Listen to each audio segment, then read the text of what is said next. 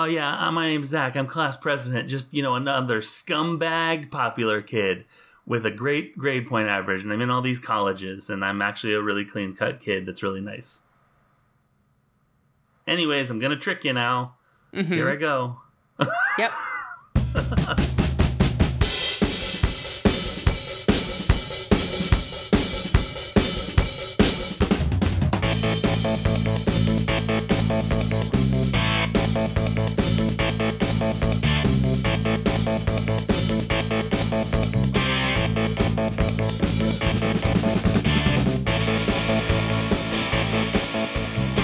Hey everyone, and welcome back to She's All That Minute, the podcast where we analyze the 1999 examination of popularity in high school. She's All That, 1 minute at a time. I'm your co-host Erin. I'm your co-host James. And minute 50 begins with Lainey saying, "I'd never let them see me cry," i.e. the thing that she promised herself she would never do.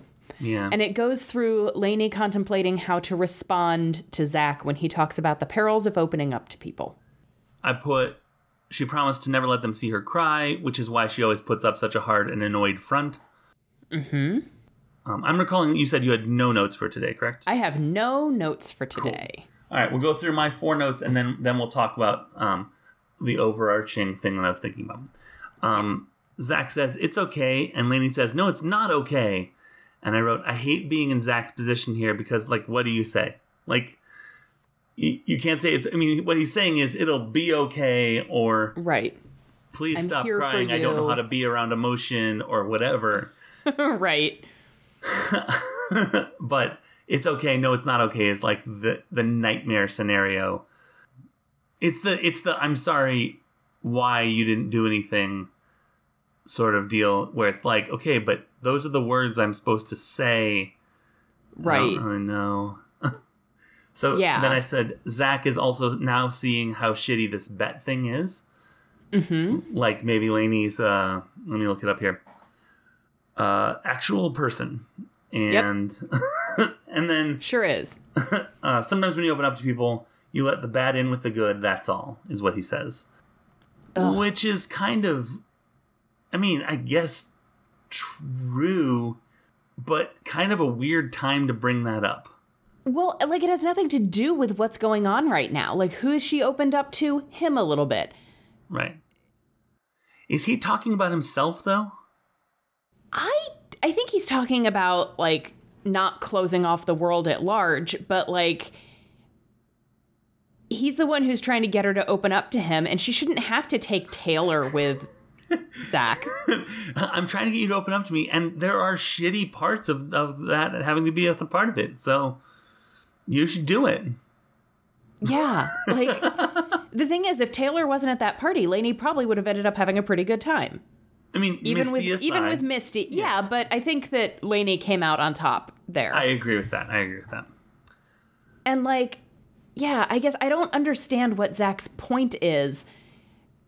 I know that the movie is trying to make a point about not closing yourself off, don't put up a wall and refuse to let anyone in. You have to be a human being who interacts with other people. I guess I feel like that's what the movie is trying to go for. Yeah. But what I'm hearing is Zach saying, "Hey, if you want to be friends with me, we have to deal with my other friends and my ex-girlfriend." To which I repeat the same thing I said at the time that he actually said that to her. She doesn't want to be friends with you. All right. You're the reason. You're forcing her into this. Right. You take the good, you take the bad, you take them both, and there you have the Zachs of life. And that's pretty much what he's saying, and that's a really shitty take on friendship. Yeah. But she didn't ask for any of this. He is forcing all of this on her. Correct. She didn't approach him. There wasn't a meet cute even. Yeah. All right. So, which gets into sort of what I was thinking about. This is minute 50. Mm-hmm. We're about maybe halfway to 2/3 of the way through the movie. I forget how long it is. I forget too, but somewhere in there. I'm not connecting with this movie as much as I thought I would. Same. And I think I have a theory about why. Okay. And also why we keep bringing up 10 Things I Hate About You. Okay. I think that the story of Pygmalion is inherently classist in a way that should translate to high school, but not without... Because Henry Higgins and... I know that there was the play Eliza that was Doolittle? well, the Eliza Doolittle, but like the guy that carved Pygmalion... Oh, yeah, I remember. They're assholes, and they're friends that make the better assholes. But what you're trying to do in this movie is be like, no. They're not. Or he's not. Zach's not. Without him doing any work. Right. And there's a... And I think that My Fair Lady is interesting because there's a money thing. Where he has money and she doesn't. And, I mean, Trading Places is the same thing. It's condescending. Yeah. And so I think one of the things that I'm not connecting with is that. And I think Shakespeare is a lot easier to connect with because it's more universal themes. Yeah. Of, like, love and pain and spite in sort of a larger sense, where it doesn't entirely matter who is what in terms of caste system. Right. I can't think of a specific example, but like, it's never like, oh, Romeo, he's a poor kid. Right. Or Hamlet, ugh, he has red hair. Like, it's like bigger than that. So yeah, I think that's one thing. And then I was thinking about Can't Hardly Wait. And I think the other thing that She's All That is missing is that because it's based on Pygmalion, it removes the writers and directors from the experience. So they're already removed because I'm imagining they're 30 to 40-year-old people. And the thing about Can't Hardly Wait is that the writers/directors, Deborah and Harry, right? Right. I feel like that they were drawing on personal experience. Right. For a lot of that. And so I think that allowed them to connect better with the story they were telling. Right. I think ensemble-wise, maybe Can't Hardly Wait comes out a little bit stronger out of the gate. I would say maybe Rachel Lee Cook is a stronger chanteuse? Is that a thing? A stronger... What word am I looking for? Ingenue? Ingenue. Yeah. Then Jennifer Love Chanteuse Hewitt. is a word, but I'm pretty sure that means female singer. Oh, yeah. Not that. And considering that Jennifer Love Hewitt did put out a couple of albums and I've never heard Rachel Lee Cook sing, I'm going to say that Rachel Lee Cook might not be the stronger chanteuse. Probably not. But Ingenue. I think that probably Rachel Lee Cook is perhaps the more nuanced actress. But overall, I think the ensemble is maybe stronger and Can't Hardly Wait. Yes. Well, it's also more of an ensemble. It's more of an ensemble. It's more modular, kind of. But I think that what the She's All That, the director and perhaps the writers being removed from that age is that it highlights how I feel removed from that age. Right. And it's also not relatable in a way that I was not a rich California popular kid. And that feels pertinent here, where like in 10 Things I Hate About You or Can't Hardly Wait or Crossroads, there are people to relate to in a bunch of different walks of life. And there's not that here. It's rich and poor. Yeah. Or popular and not popular. Right. And they're leaning on that really heavily, and I think that it's making me not connect with it very well. Yeah, well, you also hit the nail on the head a couple minutes ago when you said that Zach isn't having to do any work. Yeah. Because the thing is, we are supposed to see Zach as this carefree, popular kid who also is having to make a really tough decision about which of the many very good colleges he's gotten into he should attend.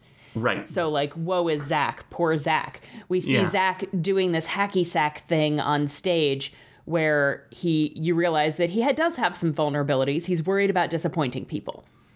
Right. But that's not doing work or growth or anything like that. The only growth that we see from Zach as a character is he grows from seeing Lainey as the weird girl. Right. To seeing that Lainey is an actual human being. Right. Right. And that's not... And he doesn't do that by doing any work. He doesn't have to put in any effort to see that. Lainey is the one doing all of the work. Lainey is the one who is hanging out with his exhausting friends. Lainey is the one who is letting his sister put makeup on her and cut her hair. Lainey is the one learning how to walk in high heels. Lainey is the one getting a rum and coke dumped down her boobs. Right. The only thing that Zach has had to do is show up to some places with, quote, the freak. Right. And he's only being seen by the only people who care that he's with, quote, the freak are his friends who know why he's there with her. He's not having to do anything except exist. She's perfectly charming also. Yeah. So she's not being standoffish or anything. Like, it's literally, oh my God, this is going to be so embarrassing. And then it's not. And everyone, including Zach, is surprised and delighted that Lainey is an actual human person. Right. Who's, like, funny and, like, entertaining to be around. And go figure. Right. She has some, like, depth and layers, and she's more than just the weird art girl. Right. And then compare her to Kat in 10 Things I Hate About You. Sure. Kat is pissed off at the world, and we learn why. Right. Specifically. Not just, this is my lot in life. Mm-hmm. I'm a modern-day flower seller, and life sucks if you don't have money. Right. She's pissed off for a specific reason. Patrick immediately looks at her as a human, sees immediately that she is smart, and does he begin to sort of find manipulative ways to ingratiate himself to her? Sure, but he's the one doing the work. He's driving to the bookstore. He's doing research. He's buying tickets, concert tickets, and whatever. Right. Beyond even the fact that he's getting paid. Right. He is trying to figure out what can he do to make her want to spend time with him. Where Zach is trying to figure out what can he do, or what should he force Lainey to do, right, to make her spend time. He doesn't care if she wants to spend time with him. Right. He just cares that she does spend time with him. Honestly, we've said this in other movies, both that we've done podcasts about and also just that we've watched. The casting made this movie work as well as it did. Freddie Prinze Jr. is so charming and so, like, real person. Like, he's a really good-looking dude, but he's not, like, Paul Walker Greek god. Exactly. Like, you can picture Freddie Prinze Jr. at the grocery store. Yeah. And you'd be like, wow, that's a really good-looking man. But he's also kind of normal-looking. I think Kristen Bell is the same thing. Yeah. Super cute. Kristen Bell has, like, that kind of classic girl next door thing where you're like, yeah, she's super cute, but also a completely normal looking kind of super cute. Correct. Yeah. Yeah. Like, from a writing standpoint and a storytelling standpoint, it bothers me that Zach doesn't. And again, it's been a while since I've seen the movie, so there could be things that happen in the remainder of it that I'm just not remembering. But at least up to this point, Zach has not changed at all. He has not grown as a person or as a character. Right. Yes. He has not put in any effort aside from showing up basically unasked to places that Lainey doesn't want him to be. Right. Like, he shows up at her job. He shows up at her performance that technically he was invited to, but he was invited by Jesse. Right. Who's not even there, so I don't feel like it counts. He shows up at her house, not once, but twice. Right. And when she's like, go home, he's like, guess I'll play Sega with your brother. Yeah. Twice. Yeah. Yeah. It's punching down. Yeah. And I think that Patrick and Preston in Can't Hardly Wait and Kenny and I mean to some extent Mike thinks he's punching down but is actually punching up when he's trying to get her back. Yeah. The problem that I think that I'm seeing is that he's still coming from a position of, look, I'm better than you, but maybe I can communicate to you the things that I'm going to expect you to do to get on my level and fall in love with me. I can't believe I'm about to say this, but Crossroads was a better romance than She's All That. Like from a purely like storytelling, looking at what the characters are doing for and to one another. Yep. Crossroads was better. I would even go so far as to say that all of the characterizations in Crossroads were stronger and more thought out than anyone but maybe Kevin Pollak, who is just he's doing great work, kind of background work. It's memorable and amazing, but whatever. Like, everyone in Crossroads, you knew what their thing was. You knew what a happy them was. You knew what a sad them was. You knew what a pissed off them was. Yeah. And then they sort of danced with each other on a bed. Yeah. Here, it kind of feels like that one moment when they're walking away from the performance and Lainey and Zach are kind of being more buddy-buddy than we were comfortable with them being. Right. Was like the most chemistry I've seen between anyone in this movie and anyone else. These characters are all very two-dimensional. They are all paper dolls. Yeah. That you have your popular romantic hero paper doll. Right. You have your, not popular romantic ingenue paper doll. You have your popular hero's friends paper dolls. You have your ex-girlfriend paper doll. Like, nobody has any dimension or depth. They are what they say on the tin. And of Spam, yes. They are bacon flavored and garlic flavored spreadable meats. Yeah, I mean, gross. It's not to say that there aren't good performances being given. That's the thing. The actors are all doing, and we've said this before about things that we've watched. The actors are all doing the best that they possibly can with what they're given. It's just that what they're given is not as much as I think I remembered them being given.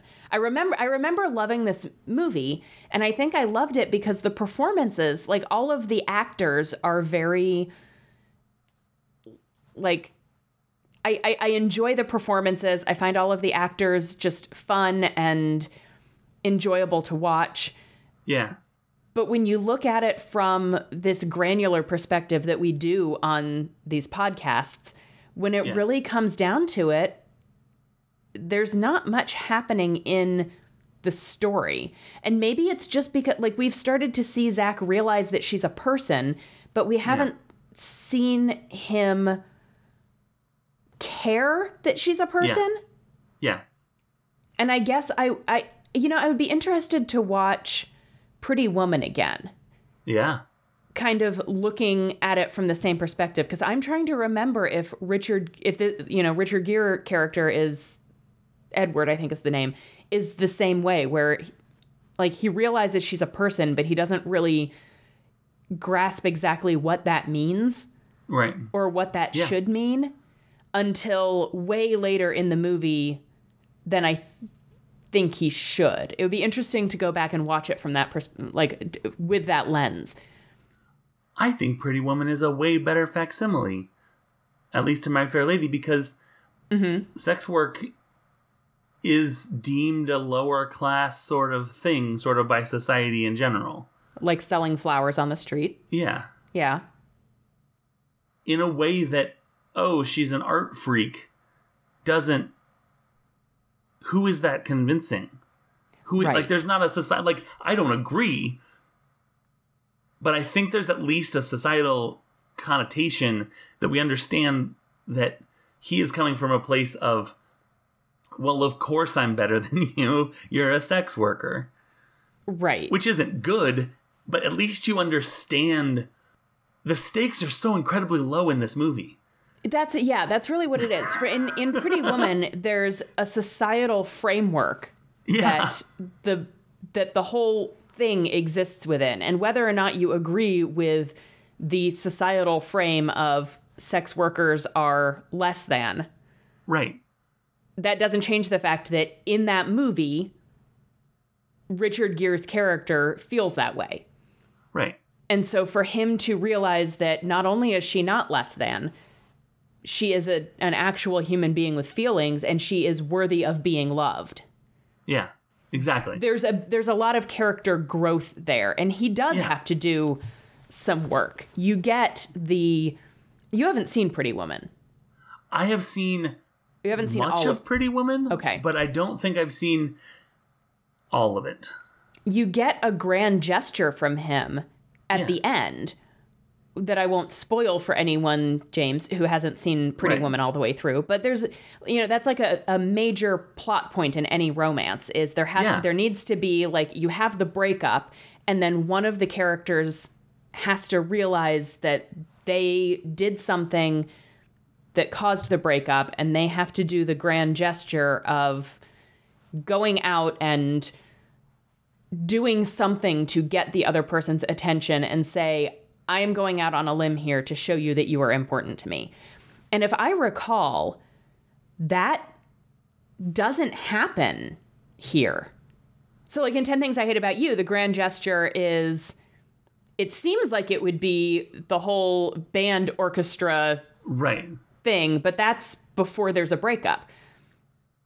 It's at the end when he buys her the guitar. He buys her the guitar. Right? He I think, I mean, it's a more complicated movie. There's the, like, he gets her out of, she gets him out of detention, which is sort of a reverse grand gesture kind of deal. Like, there's a couple things going on. But that was, again, before the breakup happened. The big breakup happens, if I recall, at prom. And then she has her breakdown when she's reading him the poem in class. And that's almost at the end of the movie. Is she in detention? Why is she in detention? She's not in detention. He's in detention, I think... Was it the orchestra thing? Yeah. I think so. So he's in detention because of something he did for her. So she comes in and flashes the teacher to get him out of detention. Like, to distract the teacher so that he can escape. But I'm pretty sure that the breakup happens at prom. Right. And and then she, they have this black moment where she's reading. And again, this is all just following the framework of romancing the beat. These are the beats of a romance. You have your breakup. You have your dark moment where she's reading him this poem where it seems like everything is going terribly and can never possibly get back. And then because he is the one who screwed up, he is the one who needs to do the grand gesture. And he does that by... I think it must be the guitar. Buying the guitar. I think that there's some emotional stuff there too, but buying her the guitar is part of it. In Pretty Woman, he faces a big fear of his in order to show her that she is worth it. In this movie, I don't think there is... I mean, maybe, like, the grand gesture isn't even... of the hacky sack thing? Is it like he does hacky sack it? No, the grand gesture is that he doesn't win the bet. Spoilers for the end of this movie, but he ends up throwing the bet. Not even throwing the bet. He just doesn't... She doesn't win prom queen. And so he loses the bet. And that has nothing to do with him. If he had thrown the bet to show her that this doesn't matter, he doesn't care, it would still be a very low stake. Like, why should she care if he wins the bet? Why should she care if he gets prom queen or prom king? But the only stake in this is this bet, which honestly isn't they don't anything to do with her. The stakes of the bet. There's literally no stakes. Yeah. This movie, I feel like, was like, okay, My Fair Lady, but it's high school and prom. And then they're like, hey, remember Carrie? What about Carrie? And they're like, Rob, we can't have her kill him. What are you doing? This is like, a romantic comedy for teenagers. Okay, but mostly Carrie. And they're like, fine, mostly Carrie. And what that means is that they come out somewhere in sort of a beige. Mm-hmm. Where, because the stakes of Carrie don't make themselves evident until we are like, she has telekinetic powers. Right. Oh, mass murder. Oh, mass murder. Oops. That's the stakes. Oopsie. Oopsie. Carrie just flicking murder. Get it all out of the murder cup. I mean, a little bit. That's what the movie was, though. Like, there's the big spill at the school, and then she leaves and starts, like, flinging cars into telephone poles, and that's the flicking of the drink. Oh, man. Oops, All Carries is one of the best shows we ever did. Yep. Unabashedly Obsessed, also on the Scavengers Network. Go check it out. Yeah. This movie fails to grab me and pull me in because... And the thing is that Joseph Gordon-Levitt and Bianca... I can't remember what Joseph Gordon-Levitt's character's name is. Cameron. It's kind of a little bit nothing-y too. A little bit. And so I'm not interested in forget what his character's name is, for instance.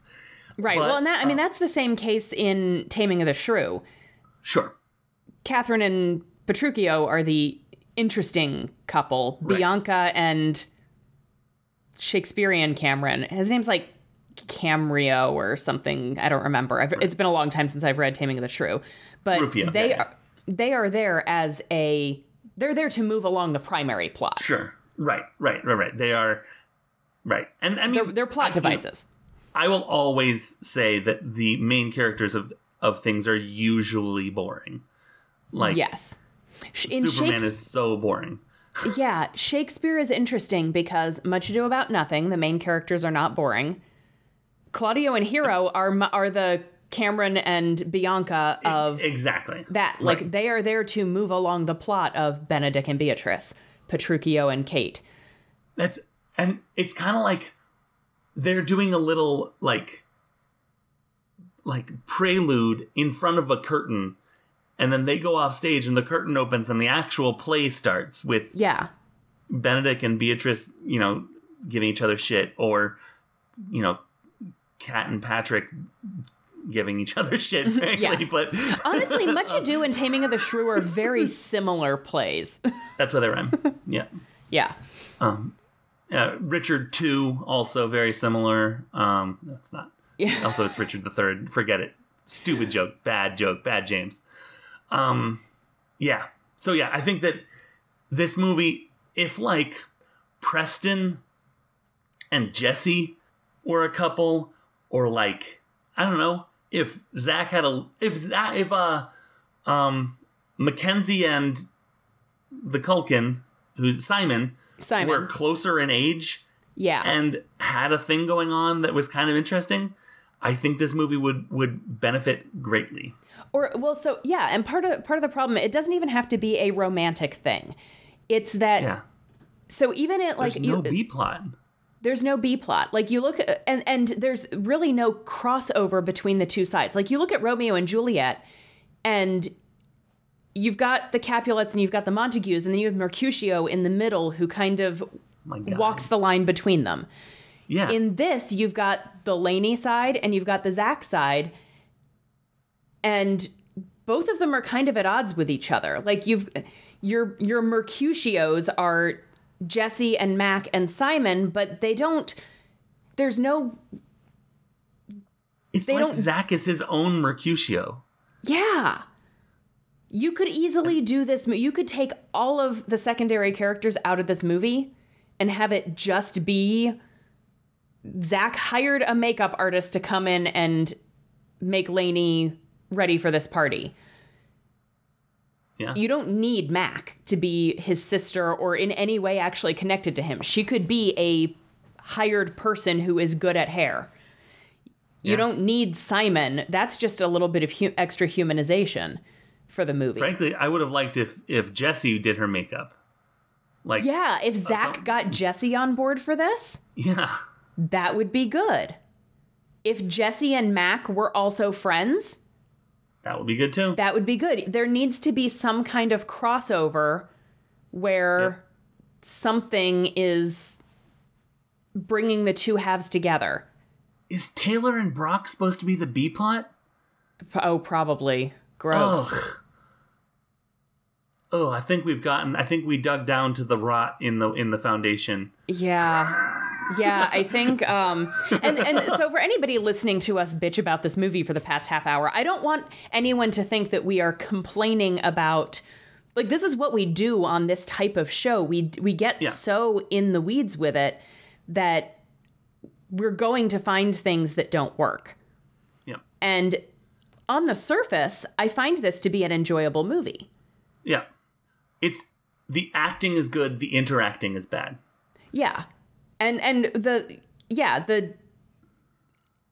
just, sitting in a movie theater eating popcorn, you can enjoy this movie just fine. But when you actually sit and think about it in any great detail, there are other movies that do what this is trying to do better.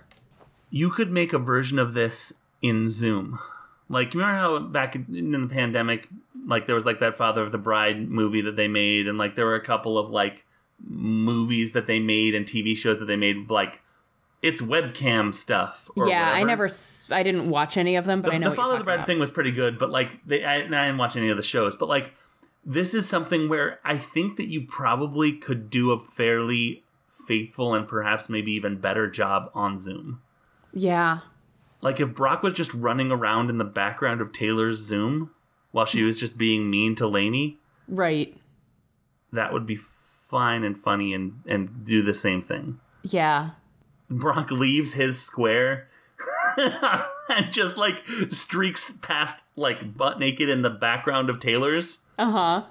That's Brock in a 10-second bit. Yeah. I think I could reduce all that into a 30-minute Zoom movie. Yeah. Lainey, can I see you in a breakout? Well, and I guess the problem is that it is such a classic and often told story. Yeah. That it's hard to do it in any original way that works. Like, they were like, oh, what if teenagers in prom? Right. And that's such a trope. It's condescending. It's an ageist thing. I mean, not very ageist, but it's a very, like, oh, kids in their whatever. Trading Places had, like, a racial element to it. Pretty Woman had, like, a sex worker element to it. Yeah. My Fair Lady had a class thing going on and, like, a regional situation, like a dialectical thing.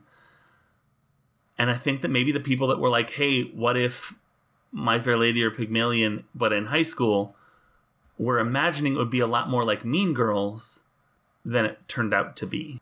Yeah. I'm thinking also about A Cinderella Story, which was Hilary Duff and Chad Michael Murray, yeah. Yeah.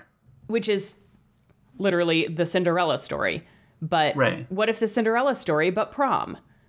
Yeah. But that works. The Cinderella is a very similar story to this. Yeah. It's the same thing, except for he doesn't know her before prom. Right. Yeah. And in a Cinderella story, they meet on, like, this is, so early 2000s, but they meet in basically like a chat room for the college that they're going to. Oh, that's great. That's really great. Yeah, and so they're chatting, but they don't know who each other are offline. And the Cinderella thing works really well with prom because the whole buildup of the Cinderella plot is this party, this Right. dance. So it Right. works really well, where the whole buildup of My Fair Lady Pygmalion isn't like one specific event, is it? It's Henry Higgins realizing he's an asshole. I mean, again, I haven't seen, I think I saw My Fair Lady like in chorus class once in middle school. I haven't read Pygmalion. So Pretty Woman and this movie are most of my frame of reference. But Pretty Woman, there's not a specific, there's like a dinner with a client, but that's just one, there's a polo match with a client. Those are just little micro events. There isn't like one big, we have to get you ready to be the person you need to be for this big ball. I think that in My Fair Lady and Pygmalion and all that, the moment is like a combination of the clueless, wait a minute, I love Josh, like fountain light thing. Mm-hmm. And in Wedding Singer, when he realizes that Drew Barrymore's character did something nice that he sort of shoved in her face, and he's like, I am an asshole. Yeah. It's those two things put together, which is still making it about himself. Like it's right. Yeah, but I think that's the closest to a climax. Right. And I think that's part of why this it kind of doesn't feel like it works as well, because there is like the big event that the whole movie is leading up to prom. With any retelling of Cinderella, the whole story is leading up to the ball. Whatever type of ball it is, there's this big party. And for this, there's this story, they're taking this Pygmalion story and they're cramming it into a Cinderella framework. Yes.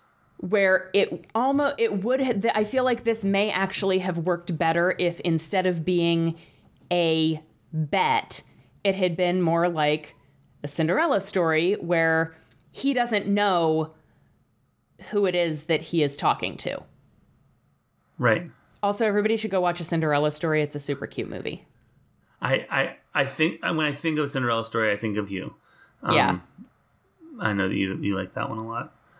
I think maybe some sort of Misty is the one that does her makeup, and like they have to get over their stuff because of X, Y, or Z would have been fine. You like redemption. I want Misty to stay like, far, far away from Lainey. or whatever, where like something, it's like they're like, she does this thing with Misty. I mean, does it come back? It's just Misty got hers and then that's it? Mm-hmm. I don't think we see Misty again after this. This could be She's All That is basically a 1960s sitcom, but in a movie form. Yeah. Where nothing matters and it's episodic, so it kind of moves forward. And there's an arc, sure, but like the episodes could be in any order. Yeah. But not in a modular way like in Can't Hardly Wait. Right.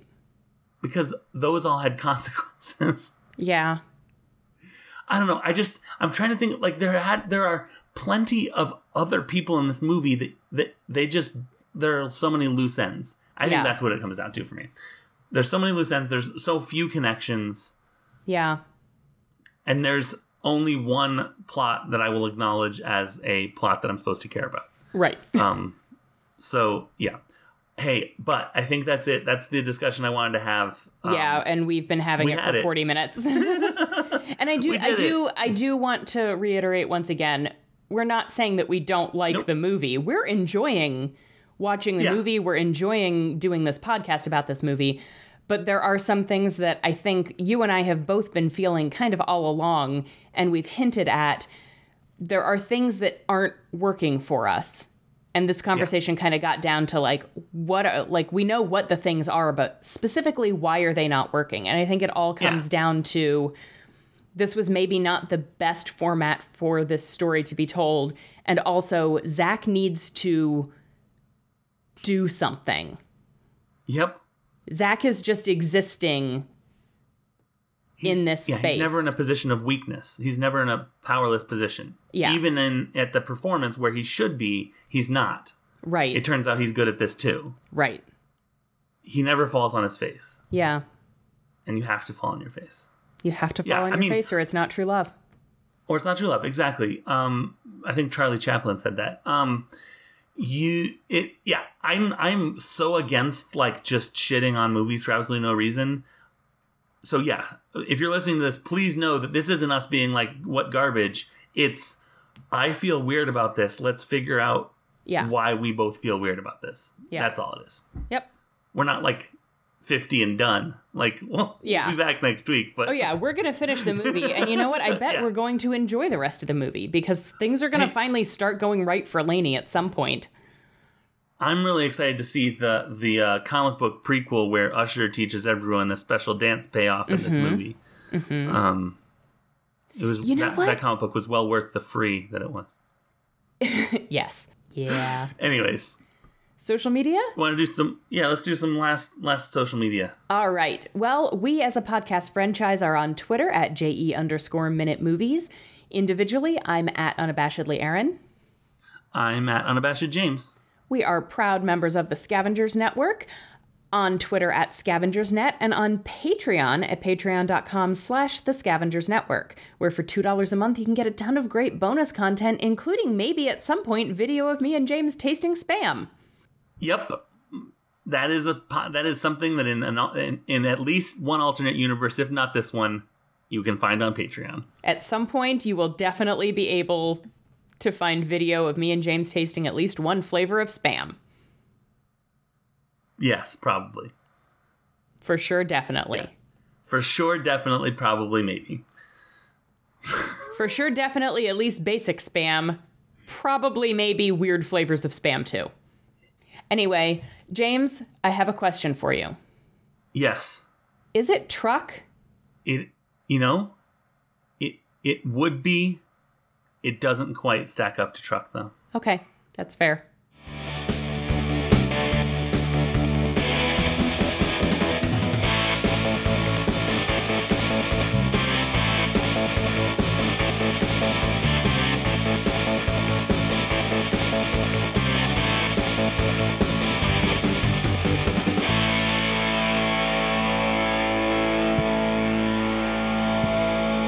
The Scavengers Network. Creator-driven. Community-focused. Treasured content.